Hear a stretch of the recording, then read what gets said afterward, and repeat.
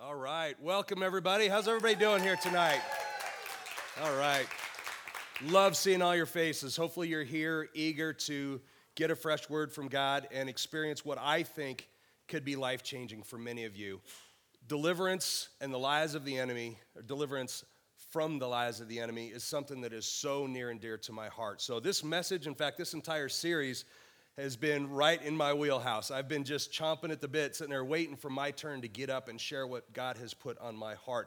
I feel that God has given me a special anointing, if you will, to speak to the lies of the enemy and to minister deliverance. As many of you know, or some of you know, I'm the head of the deliverance ministry here at JFC, Sozo we call it, and I have seen countless lives set free from the lies of the enemy simply by hearing the word of God. Okay, the enemy lies to us. Make no mistake, everything the enemy says to you is a lie. He's the father of lies. It's what he was created for. It's what he does. But all of that can be overcome with God's truth. Amen? So guys, hey, before we get going, that was just off the cuff. That was my way of welcoming you guys. But you saw the missions video up there about the Global Experience launch that's coming up. I want to personally invite you guys to come to that. Jubilee does many things well, but one of the things that I feel like we do very well, better than many churches, is our missions department. Jubilee Missions, our global missions department, at one point, at any given point, our missions team is somewhere in the world spreading the love of God, spreading the word of God throughout countries that need to hear the word. Okay, so Global Experience is coming up. You'll see more about that later. I want to throw out a quick invite to the men in here. I personally will be leading a missions trip to Haiti sometime. The dates aren't exactly firm yet, but it will be about April of 2015. I want to take 20, 30 guys from the JFC Highlands Ranch campus over to Haiti. We'll partner with the local church there. We'll do repairs to their building. We haven't exactly decided what our agenda is yet. But guys, I want you to start praying about that, whether that's something that God would have you do. Either way, come to the Global Experience. It is a great event, a great night, bringing awareness to the missions things that we do and the things going on around the world. All right. So as I start, actually before I start, I should thank Pastor John and Kate, who did an amazing job in all the previous messages showing us what the enemy's lies can do. The enemy lies to us. We know that. We've been told that time and time again. But the way that he lies to us, the things that he does, they creep into our lives and they become a part of who we are. A lot of times we don't even realize that it's happening. Kate and John did such a great job of illustrating the many ways that that can happen and the damage that those lies can do to our lives, to our relationship with God, to our growth personally, and ultimately for distracting us from the mission that God has for us. Did you know that God has a specific thing for you in mind? Before you were ever created, when you were a thought in God's head and he said, I'm going to create this person, he created you with a specific mission, a specific purpose in mind. There's no one else in this room, there is no one else in this world that can fulfill the purpose that God has for you.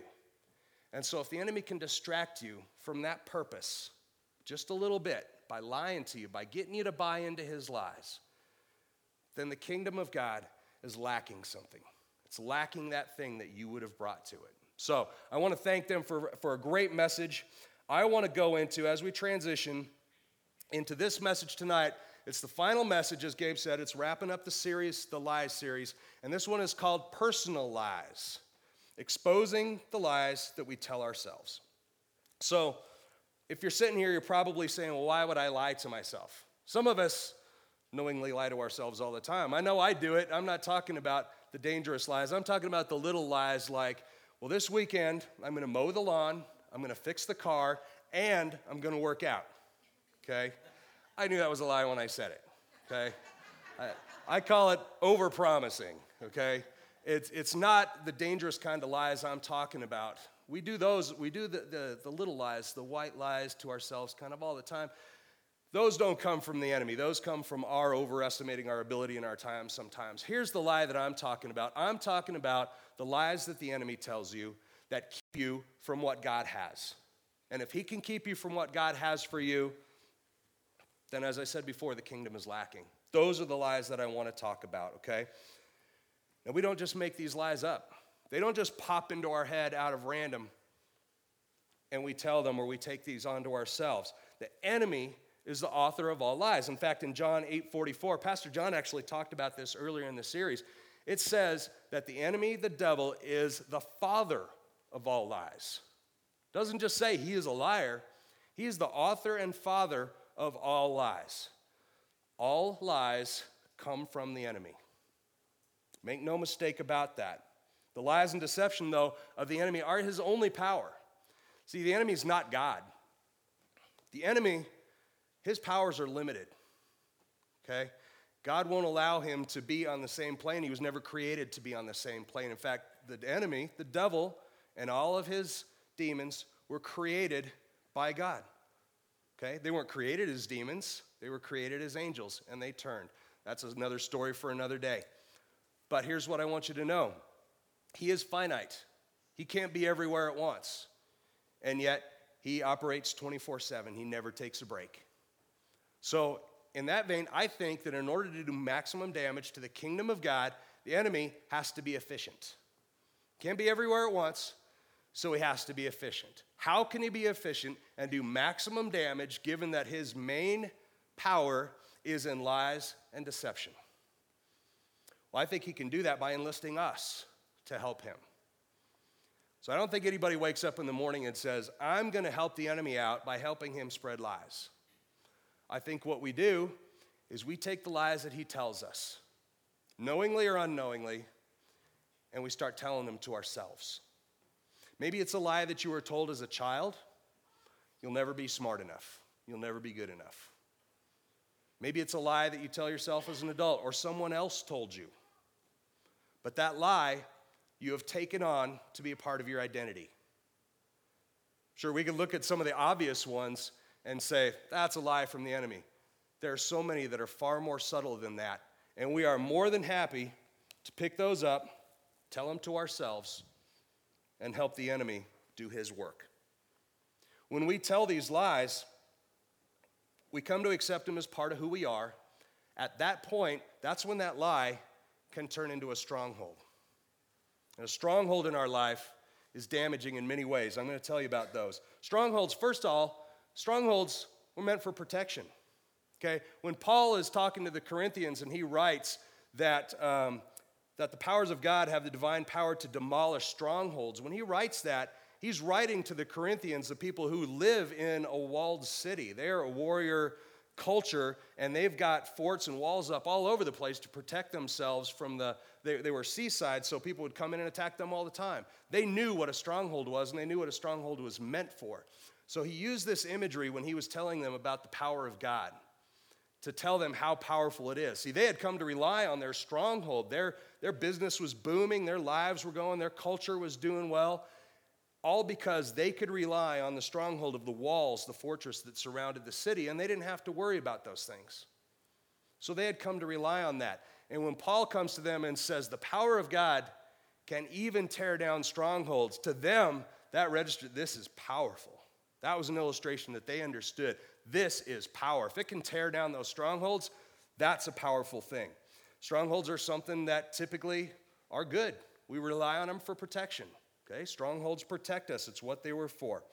But the problem with walls is that they don't discriminate.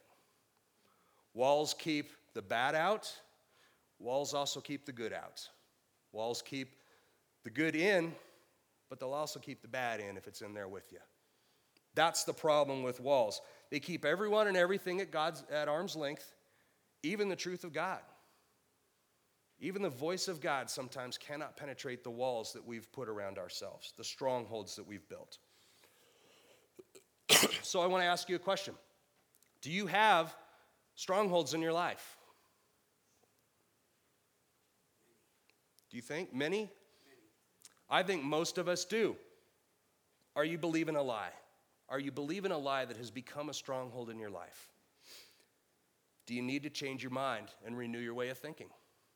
We've heard many series, many messages over the past years where we talk about renewing your mind, changing your mind. And I think that we've done a good job of explaining how it's an ongoing process and how we should continually renew our mind and change our mind. But I want to answer that question, the question of do you have strongholds in your life? I want to answer that question with another question. And that question is this: is your life all that you want it to be? Is your life all that God has promised you? All that God promises in your health, in your finances, in your relationships, in your ability to hear from God? What about in joy? You know, when it says, when Psalm 16:11 says, in your presence is fullness of joy. Fullness of joy, if you go back and look at those words in the Hebrew root, it doesn't really change it much, but it clarifies it a little bit. Overflowing with rejoicing. Fullness of joy is overflowing with rejoicing. Are you overflowing with rejoicing as you walk around every day? How about at work? Are you overflowing with rejoicing? Don't lie to me. I can identify that lie right now. So if not, if you are not overflowing with rejoicing, if there are things in your life that are not what God promised, and you look at them and you say, this is not what God promises my life's going to look like. My finance and my health, all those things, they're not where I thought they'd be. They're not where God says they should be. Then you may have strongholds and lies. It's just that simple. So what's a stronghold look like? Again, it can be just a simple saying, something that you repeat to yourself over and over again. You may have said it since you were a kid. It may be something that's new. I'm not smart enough. I'll never succeed. I'll always be unhappy or sick or poor or overweight or alone. I'm a born loser. I can't hear God's voice. I'll never change. Those are some of the lies that the enemy tells us every single day. And if you're anything like me, and I know I am, I've told myself some of these very lies. Come on, that was funny. I've told myself some of these very lies just today. Just today. You're not good enough to get up in front of everybody and teach. These are the lies that we take on. But those are the obvious lies. Those are the lies that if you told somebody that cares about you, you told your wife, you told your friend, this is what I'm thinking, I'm a born loser, I'm not good enough, they'll hopefully recognize that and say, you know, that's not true. That's not true, that's a lie. But some lies are even more clever than that. And I think sometimes they're even more damaging of that. Those are the lies of self-sufficiency that the enemy tells us. Gets us to take these on, okay? Those are lies that sound like this: I should be able to fix my own problems. I don't really need to change. Or I'm perfect. I know there are many of you in this room who are approach that, but nobody's really perfect. So, with all that, do you really think that you don't need to change? Do you really think that you are okay the way you are and there's nothing that needs to change in your life? Well, I want to tell you, if you call yourself a Christian, you say that Jesus Christ is your Lord and Savior, then you've already gone through the biggest change that a person could possibly go through. You were saved from death by giving your life to Christ. That changed you. That transformed you in an instant into somebody who was following Christ, becoming more Christ-like, and experiencing the fullness that comes from having the Holy Spirit in you, growing in the fruits of the Spirit. You were immediately transformed when that happened. Colossians 2:13 actually says, you were dead because of your sins and because your sinful nature was not yet cut away. Then God made you alive with Christ, for he forgave all of our sins. That's a pretty big change. That's a huge thing that happened. But do you think that the process ended there? Many people do. There are a lot of Christians that say, once that happened, I have my salvation, that's secure, I'm with Christ now, so I'm just going to put that salvation up on a shelf and I'm going to continue to live my life like I've always lived it, and I don't need anything else. In fact, I really don't even have to pay attention to that salvation I have because it's good. Bible says, and I've heard people tell me that it doesn't go away, so I'll just leave it up there and I'm good. But guys, it's an ongoing process. It happens all the time. There's scripture that talks about that. 2 Corinthians 3:18, listen to this one. And we all, who with unveiled faces contemplate the Lord's glory, are being transformed into his image with ever-increasing glory, which comes from the Lord, who is the Spirit. We are being transformed. We are being transformed. It's a daily event. Philippians 1:6, being confident of this, that he who began a good work in you will carry it on to completion until the day of Christ Jesus. That's good news. He who began the work, you didn't start the work, God did. And they promise that he will continue that good work. To me, that makes me happy. I'm not done. I'm not even close to done. He's going to continue that work until the day of Christ Jesus. But even knowing that not only can we change, but we should change, and that it should be an ongoing process, we still help the enemy with lies. We still help the enemy come against everything that God is trying to do. Why do we do that? Here are 3 common lies. Okay, we've talked about, this whole series has been about lies. Here are some lies. Now, we took the personal lies, if you get that, personal lies, the lies that we tell ourselves. We tell ourselves so many lies, but we thought about it, and we boiled it down to about 3 categories that most of the lies that we tell ourselves fall into, and here they are. The first lie, I can change on my own. I know I need to change. I know I have addictions. I know I have a sinful nature. I know I have a lot of things I should change, but I can do it on my own. Here's why this is a lie. First of all, the first and second commandments of 10 Commandments fame, okay, say, first one, thou shalt have no other gods before me. The second one goes on to say that you should have no idols. Did you know that self-reliance is a form of idolatry? Relying on yourself, saying, I can do this. You're placing yourself on a plane above God. In fact, there's a pastor, Matt Chandler, many of you may have heard of him, but I love him. He's got a quote that I want to read you. It talks about idolatry. It says, the idolatry that exists in a man's heart always wants to lead him away from his Savior and back to self-reliance, no matter how pitiful that self-reliance is or how many times it's betrayed him.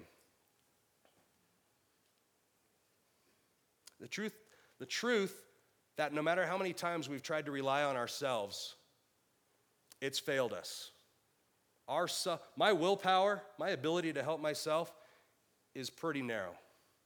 It doesn't do me a whole lot of good, and yet I still wake up in the morning and tell myself, I am going to have the determination to do this. I am just going to make up my mind to do this or to do that. And it never works. It never works.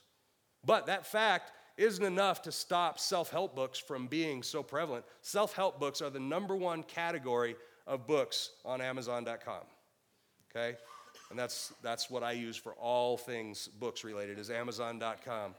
And everything else, by the way. It might be a stronghold of mine.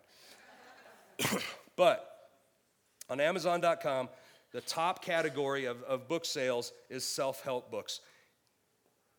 And here's the top 2 books, okay? The top 2 self-help books on Amazon, and I don't know for what length of time, but they're the top 2. Number 1, How to Win Friends and Influence People from Dale Carnegie, okay? A lot of people have heard that. Sold 15 million copies. That's a lot of copies of a book, right?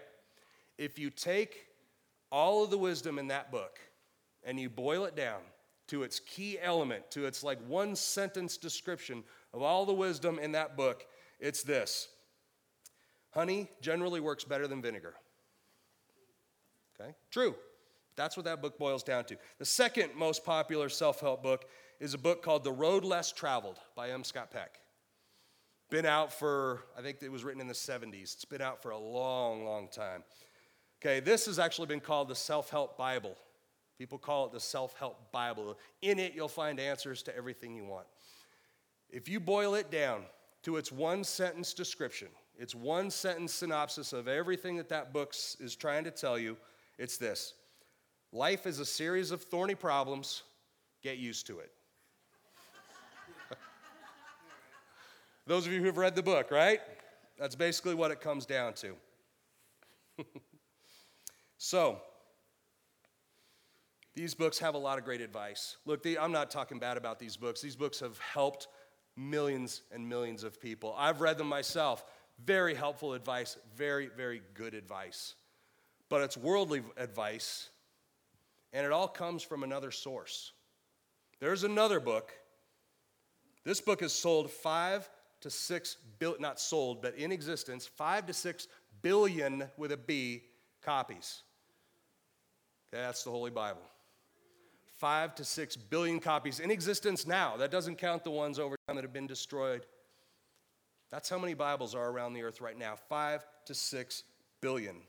And when you finally get to the point to where you see that self-help books aren't getting it done, your own willpower's not getting it done, and you need to turn somewhere, you turn to the Bible. Look, if you struggle with the lie that I can do it on myself or on my own, you're not alone. There are plenty of stories in the Bible of people who thought they could do it on their own. The Apostle Paul. Okay, Paul had just gone through an incredible transformation, meeting Jesus and being transformed from who he was into the absolute greatest advocate, the greatest of the apostles, spreading the Lord's word everywhere. Okay, he wrote most of the New Testament. He was a very, very transformed man, but he struggled with this. He said, I'm transformed, I'm this new person. Why do I still mess up? Why do I still do the things I used to do? And in fact, in Romans 7, Paul writes about that struggle. You've heard it. He has this quote. He says, what I want to do, I don't do. And what I don't want to do, I do. How many times have we done that? I don't want to do that. I won't. Okay, I'm going to do it. Do it all the time. Okay, but yeah, after he says that what I don't want to do, I do, he says, when I want to do good, evil's right there with me. See, he recognized that evil constantly prowled around, trying to tempt him to do the opposite of what in his mind and in his heart and what the Holy Spirit was telling him the right thing to do was. Okay, the end of Romans 7, it concludes with this. This is from the Message version, but I love the way that it says. This is Romans 7, verse 24. I've tried everything. This is Paul talking. I've tried everything, and nothing helps. I'm at the end of my rope. Is there no one who can do anything for me? Isn't that the real question? This is Paul. Paul struggled with those very same things, came to the end of his rope, and said, who can help me? Paul struggled with that. Don't condemn yourself for struggling with that, but realize that it's a lie from the enemy. So if that's the lie, what's the truth? What's the truth that opposes the lie, I can do it on my own? It's this. John 15, verse 5. This is Jesus talking. I am the vine, you are the branches. If you remain in me and I in you, you will bear much fruit. Apart from me, you can do nothing. Jesus is the vine, we are the branches. Now, when I was writing this message and I was praying that through and I was asking God to show me what you have in this. What is there? I felt like he was trying to tell me something more. And I was praying that through, and he gave me a picture of a vine, okay, a grapevine. Grape, you've got the main vine, you've got all the branches. But one branch in itself doesn't do much. In fact, one branch in itself will eventually just dangle down and it'll drag on the ground and bugs will eat the grapes and it won't be any good. You have all the other branches, and all the other branches are there. They're intertwined and they support each other. So not only is the vine the main support and the life giver to the branch, but the branches are there to support one another. And I think God goes on and he backs that up when in Galatians 6:2 it says this, bear one another's burdens and so fulfill the law of Christ. We are to not only rely on Christ, but to help each other bear our burdens. No person should be alone. No person can do it alone. Our reliance needs to, number one, be on Jesus Christ and what he can do for us, what he's already done for us, and through his power, what we can do. And then, secondly, on each other. So here's the second lie. The second lie is this. Change isn't worth it. Change is too much work. Change is painful. Okay, now if you've gone to the gym trying to lose weight, you know that change is extremely painful. But there are other kinds of pain other than physical pain. There's the mental pain of giving up a stronghold. There's the mental pain of giving up something that you've come to rely on. Okay, in Luke 18, it's the story of the rich young man who comes to Jesus. He comes to Jesus and he's saying, Lord, he says, good teacher, what must I do to inherit eternal life? So I picture this guy. He knows, he's kind of like the kid in class that when the teacher asks a question, he throws his hand up because he immediately knows the answer. The teacher doesn't call on him because the teacher knows he always knows the answer. The other kids know he always knows the answer. Why does he even raise his hand? He knows the answer. I picture this guy as going to Jesus, asking that question, what must I do to inherit eternal life? And he's standing there going, got it. I got the answer. I know what the answer is. I know what the answer is. Okay, and Jesus says to him, you know the commandments. You shall not commit adultery. You shall not murder. You shall not steal. You shall not give false testimony. Honor your father and mother. Pretty straightforward, right? The guy responds back to him. This is my paraphrase. No problemo. I got that. Okay? In fact, what he does say is, all these I have kept since I was a boy. Okay? Now he probably puffed out his chest and said, give me the gold star, because I know I've been keeping all these commandments. But here's what happens. Jesus turns to him and he says this, you still lack one thing. Sell everything you have and give to the poor, and you will have treasure in heaven. Then come and follow me. So what happens? Guy standing there proudly, he's thinking he's got the answer. He's been following the commandments his whole life. And Jesus says, that one thing, that thing that you've come to rely on, give that up. And then we'll talk. What happens? The next verse, he became very sad because he was very wealthy. His wealth had become more important to him than what Jesus had to offer. The man's wealth was a stronghold in his life that he had come to rely on even more than the prospect of eternal life that Jesus offered him. And so he walked away sad. He could have given that up in exchange for eternal life, but he wouldn't do it. Couldn't do it. It had become his stronghold. So how about an example a little bit closer to home? Okay, before God called us to ministry, Gabe and I had good jobs. We were well respected in our field. Gabe was giving speeches all over town. She was sought out. People were coming to find her. I had risen through the ranks, and I was service director of a dealership. I had 60 to 80 employees underneath me, but people from other places would call me asking how I did this, how I did that. Same with her. We were well respected. We were comfortable. We had a good living. We had a good lifestyle. Okay, we made good money. We had weekends off. Okay? And then what happened is God came to us and he said, I have something for you. I have a new life for you. I have a new calling for you, but it's going to require you to step away from all those things you rely on. It's going to require you to step away from something that you could do in your sleep better than most people could do into something that you've never done before. And we had a choice to make. Do we rely on our stronghold, our safety net, and saying, hey, we're good at this, we're doing good money, we could keep doing this till we die, retire, everything is going to be just fine? Or do we walk away from it into the calling that God had for us? But guys, I can tell you, we have never second-guessed that decision. We have been blessed beyond measure by stepping away from our stronghold and following what the Lord had for us, regardless of how much sense it made at the time. So the lie is, change isn't worth it. Here's the truth. Hebrews 12:11 says this, no discipline seems pleasant at the time, but painful. Later on, however, it produces a harvest of righteousness and peace for those who have been trained by it. A harvest of righteousness and peace. Is there anybody here who doesn't want a harvest of righteousness and peace in your life? Raise your hand. No, don't do that. I want that, and that's why that's a lie. All right, the third lie. Change is a formula. Change is a formula. If I just do the right things, if I just do the things I've been told work, then I will change. It's a formula. Here's why this is a lie. Have you ever said to yourself or had somebody say to you any of these things? I saw fasting do amazing things for my friend. Why doesn't it work for me?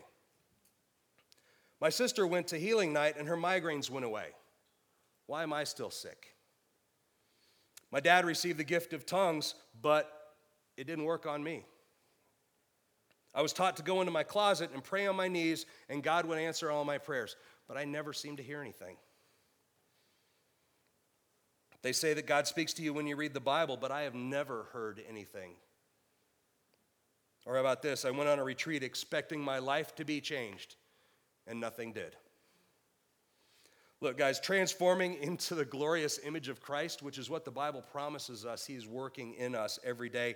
It's not a cookie-cutter process. There are very few things in life that are a cookie-cutter process. There are so many ways for the Lord to finish the process that He started in us. And He knows the best way. Psalm 32:8, the Lord says, I will guide you along the best pathway for your life. I will advise you and watch over you. The Lord promises us that He will guide us over the best pathway. Not what worked for somebody else, the best pathway for you. The pathway that may only work for you and may not work for anybody else. So all these well-meaning people that come to you and say, this is what I did and it worked for me. Okay, listen to that advice. There's wisdom in a multitude of counsel. But ultimately, we take those things to God and say, Lord, is this what you have for me? Is this how you want me to handle this? And if you hear yes, then you can go into it with every expectation that that's exactly what's going to happen. Otherwise, you're simply hearing something that worked for someone else. It may or may not work for you. It's not a formula. There are so many different tools and opportunities that we make. The church is all about making opportunities and giving you tools so that you can hear from God. Okay? We have prayer. We have singular prayer. We have corporate prayer nights. We have prophetic prayer. During any of those times or all of those times, God can speak to you. In fact, we tell you, expect God to speak to you. And He very well may. But He also may not. And it's a lie from the enemy if you think that if He didn't speak to you when you were praying, that there's something wrong with you. Bible studies. We have Bible studies all the time. Ladies' Bible studies going on right now. Bible studies are a great way for God to speak to you. You're reading a verse, you're talking about it, and all of a sudden, He plants a thought in your head, some wisdom, some revelation that you've never had before. That's how God can speak during Bible studies. Fellowship with each other. How many times have you been to a lunch, or maybe you haven't, been to a lunch with somebody and you're just talking about the message, or you're talking about what's going on in life, and God gives you something? Tell them this. This will encourage them or help them through this. That's happened a lot of times to me. I've had stories from other people where that has happened. That's a way that it can happen. It's a way. Retreats, conferences, our deliverance ministry. Okay, sozo is what we call it. The whole point of sozo ministry is to direct you to ask questions of God, receive those answers. It's not through any wisdom of mine or any counseling. It's hearing from God. Here's how God got a hold of me. Okay, I wasn't even saved. I was at a worship session, actually here at Jubilee. I was watching worship, and the worship was touching my heart. And the joy of the worship leader, he was up on stage, and he was so happy, and he had that joy. And I looked, and I said, man, I want that joy. And if it takes just letting down my guard just a little bit to maybe have some of that. And it was during that very song, right after I had that thought, that God came rushing in. And He said, I love you, and I want you, and I have a plan for you. That's how my life was changed. But it doesn't have to happen that way for you. There are so many ways. It is not a formula. The only surefire solution, the only thing that I can tell you, this is a formula for changing your life. Okay, write this down if you want. 2 Corinthians 5:17, it's in your notes. Therefore, if anyone is in Christ, the new creation has come, the old has gone, the new is here. Remaining in Christ. Remaining in Christ is what will continue that change. You want to change? Stay in Christ. You want to change? Go to Christ and ask Him for the answers. That is the only surefire way. Relationship with Christ. And hearing the voice of the Lord through the Holy Spirit is the only surefire way that you can change. So if I could ask the worship team to head up, I want to conclude with this. To overcome the lies of the enemy, we have to fight them with truth. Make no mistake, it is an ongoing battle for your soul. We've been given the tools to fight it. We've been given the weapons. 2 Corinthians 10:4 says this, "The weapons we fight with are not the weapons of the world. On the contrary, they have divine power to demolish strongholds." We have been given the weapons. We've also been given the authority. James 4:7 says, "Resist the devil and he will flee."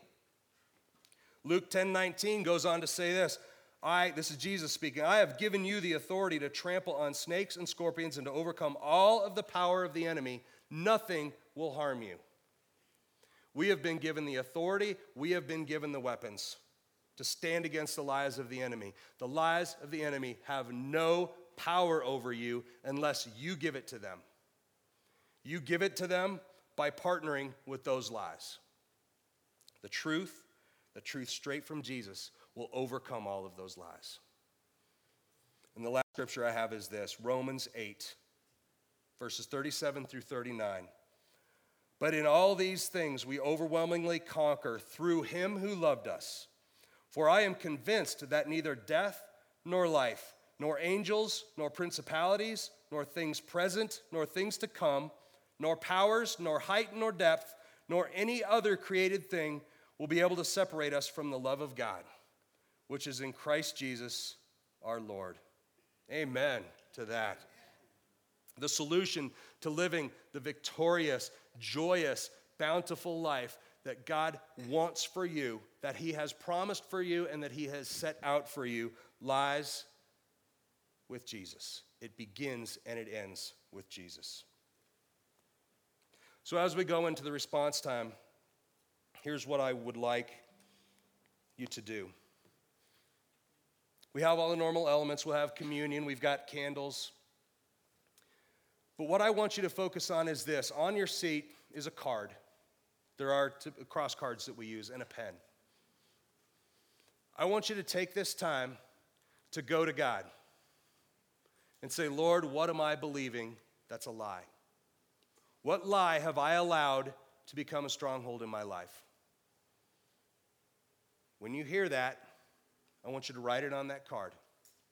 Write it on that card, take it to the crosses, pin it to those crosses, and leave it there. Leave it there for Jesus to deal with, because he already dealt with them. He's the only one that knows how to take care of those. We were never meant to carry those burdens. We were never meant to carry those lies. Write them down on the paper, and I'll walk you through the prayer here in just a minute. Leave them there. Then, when you do that, come up here and take communion. Pin your lies to the cross, then come up front and take communion. Or you can do it at the crosses where we have juice. Thank Jesus, because of what he did, we have not only the tools, but we have the authority to stand against the lies of the enemy and to live the absolute fullest, most blessed life that God has for us. Would you guys pray with me? Father God, we thank you, Lord, that you sent your Son for us. You sent your Son to give us victory over the schemes, the lies, and the thievery of the enemy. God, and it's through Jesus that we claim that victory. Lord God, I want you to, everyone that can hear my voice right now, Lord, show us, Father God, what lie are we believing in our lives?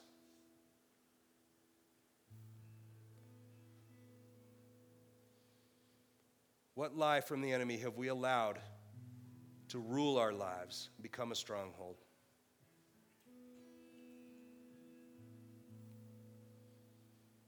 Now, Father God, that's the lie. Lord, tell us, what is your truth?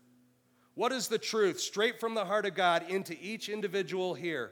What is your truth about that lie that we believe?